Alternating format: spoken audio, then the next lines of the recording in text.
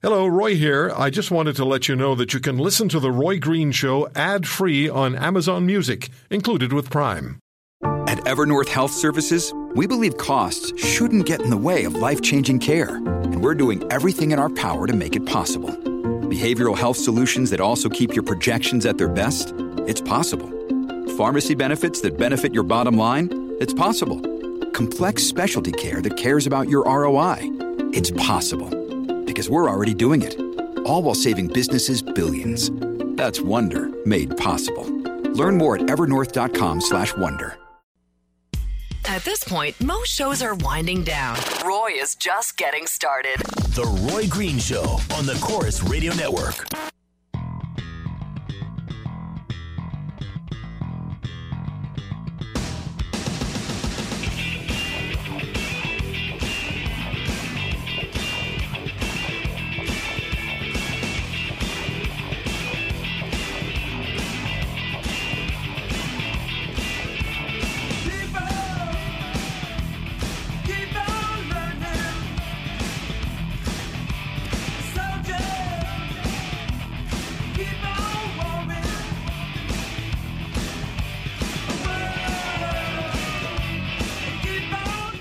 I'm receiving quite a few emails about the interview with Jane Philpott, the federal health minister. I know the ministry people are going to be listening in and want to know what the response is, and probably have some issues to deal with after that interview, including the minister telling us that it is between the pain patient and the doctor, the healthcare provider, to determine what pain meds are required for the patient. And if those are opioids, then, Minister, what I heard you say, so be it. So you have to stand behind that. No longer target the vulnerable. And when you suggest that prescription heroin be given to drug addicts, and then a couple of days later, 3 more safe injection sites are open in Toronto, it runs counterintuitively to what makes sense. Sherilyn sent this email. I want to thank you for your show very much. My Saturday and Sunday are enjoyed by the afternoon delight of hearing your talk show. Thank you, Sherilyn. It's informative, thought-provoking, and please carry on holding the federal government's feet to the fire. I'm your fan. Well, then she continues, fantastic reporting with our federal health minister. Please state again how pain management guidelines and restrictions are placing a stranglehold on our doctors to help manage their pain which is causing good people in horrific pain levels to be going underground for pain relief. More studies and homework, unfortunately, must be sought out. She writes, I know a case where a firefighter took his life 10 years ago for the very reason of pain. A good man and a very sad result. I'd say so. And there's no excuse. We've been providing excuses, but there's no excuse. We've been providing excuses by not holding their feet to the fire, by not investigating what really is the obvious, and finding the flaws that are staring you right in the face. It wasn't nuclear science for me to figure out what's wrong. It didn't take weeks and months of study collaboratively with other experts to come up with the questions I had for the minister. A couple of hours, some cross-referencing, a couple of oh my gods, and a couple of other stronger exclamations, and we had all we needed. Well, I haven't used everything yet. I still have more that I haven't used yet. Some few things I'm saving for the provincial health minister, who really has no reason not to appear on this program after his federal counterpart did. Now, the Ontario Minister of Health should really show up, because what they've done is they've taken away all funding for opioid pain meds, and the elderly, on fixed incomes particularly, or anyone with a marginal amount of money to live on who's living with chronic pain, cannot afford these medications anymore. You're doctors. How the hell do you sleep? When you go out to the restaurant with a government credit card, do you ever think about the people who are in their homes crying? I'm not being overly dramatic. This is happening.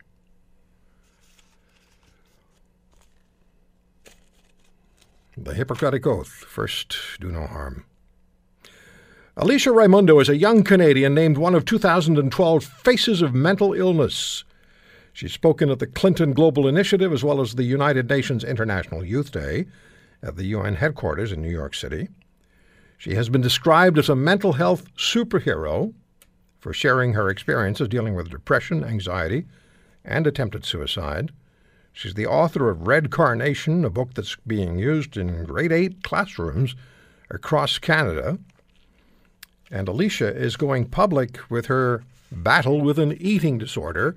And anytime you go public with something that is intensely personal, that is a commitment, and that's a tremendous amount of personal courage, and it motivates other people to feel, hey, if that person can do it, and that person can face up to it, maybe I can too. Alicia, it's a pleasure to speak with you.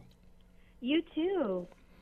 So when you hear someone say you're a mental health superhero, which means that you've helped, which means that you've made an impression, which means that you have motivated somebody to face challenges, must make you feel really good to know that you did that at a time in your life when you were actually yourself were quite vulnerable.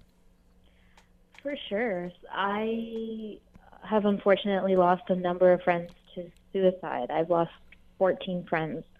And it really inspired me to be honest with my own struggles, be honest with my, at first, anxiety and depression. But then what was the hardest thing to be honest with was my binge eating, because there was so much stigma and so much lack of understanding around that. And for me, I just really want to live out loud and show other people, especially young people, that what they're living with is real and valid, and that someone else has gone through it and has gotten through it, and there's hope.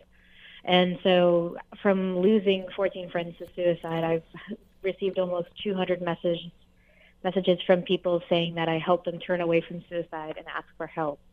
And I think my latest journey of being honest with my binge eating disorder has had such huge impact. So many people didn't know that this was a disorder and that it made so much sense for their life, and have since been able to get help. And I'm really proud of that. And eating disorders are a particular issue with the younger people. I'm not saying only younger people, but it's a particular issue with younger people because self-image is so critically important. I think a lot of people live their whole life with issues with eating, and they just don't recognize that it's a disordered issue of eating. Of course, young people, because they're still trying to figure out who they are, but I've received messages from people in their 60s and their 70s saying that they had lived with an eating disorder their whole life, but they never heard a story that resonated with them, that showed them that there was something to what they were going through, and that there was help out there and relief out there. So would you describe for us, please, what your particular eating disorder, how it manifests itself? How does binge eating manifest itself? And I found it interesting when I was reading a piece about you, that here you'd been open about your life to so many people. You've made such an impact internationally. Young people look to you and consider you to be a mental health hero, and yet here you were engaging in this binge eating, and you didn't really quite understand or hadn't connected that this was your problem now, and now that you've been dubbed a mental health superhero, and appropriately so, how do you tell people that I have this problem, right? So when I actually realized that I had binge eating disorder, I was already being very honest with my anxiety and depression and sharing stories. And it was just, people dealt with binge eating disorder so differently. When I would try to talk to my doctor and tell them that I'm just out of control of my eating, when a binge eating episode is coming on, I order food from 5 different places, so they're never delivered by the same people, and I eat way too much, and I'm not in control, and then I feel so much shame, and then that causes me to binge again another day feeling that I'm out of control. And all of these doctors and people who I knew understood anxiety and depression just told me that I didn't have willpower, that it was a weakness, that I just needed to be stronger and fight the cravings. And they really just didn't understand what I was going through. And that's why it's so important for me to raise awareness about binge eating disorder, because so few doctors even understand it. And I was living this double life where I was on stage and talking about being honest, but still, because my opportunities to reach out about binge eating had gone so badly, that I wasn't being honest. And it wasn't until World Eating Disorder Week 2 years ago that I decided to open up and say, hey, I was portraying this perfect and recovered person, but I'm still dealing with this binge eating disorder. And it meant to just show people that even though they put me on this pedestal and say that I'm so much better and so much recovered, that I was still struggling, and that I was still going through hard things. And I just really wanted to live more honestly with people follow me online or people who know me in my communities, that this was a really hard thing. And even though I had struggled and overcome so much, that I was still stuck and still struggling with this, something that even going back to the age of 6, I could remember myself binge eating. I bet you there are people listening to us right now who are binge eaters and don't even recognize it. And as you were talking, I was thinking about what I've seen people do, and we have to take a break, and we'll come back after that. But Alicia, what I've seen people do, you've been at their house, right? You're having a conversation, you're playing a game, watching a movie, whatever, and all of a sudden they get up and they walk over to the fridge, they open the fridge, they look inside, and they close the door. They don't take anything out, but it's a habitual thing. They walk over to the fridge, they look inside, they don't take anything out, and then they go sit down again. When they're at home alone, I suspect there are things coming out of that fridge fairly quickly. Yeah. So let me take a quick break, and we'll come back and we'll talk about this some more. Now, if you are listening to this program now, and you know about Alicia Raimondo, and you have a binge eating issue or have a question for her, we'll be able to take one or two calls at 800-263-2428, 1-800-263-2428. Alicia Raimondo, young Canadian, named one of 2012's Faces of Mental Illness, and she spoke at the United Nations headquarters in New York City at the UN International Youth Day. Sometimes takes a young person to talk to other young people. We'll come right back. He's like a superhero without the costume. This is The Roy Green Show on the Chorus Radio Network.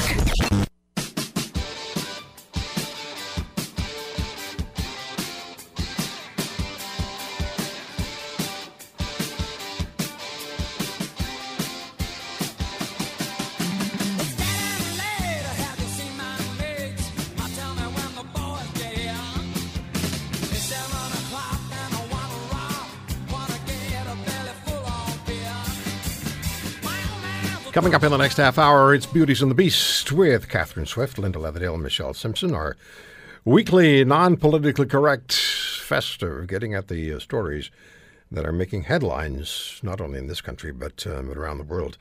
Alicia Raimondo is my guest. At AliciaRaimondo.com is her website. She's a young Canadian, and as I've been telling you, named one of 2012's Faces of Mental Illness.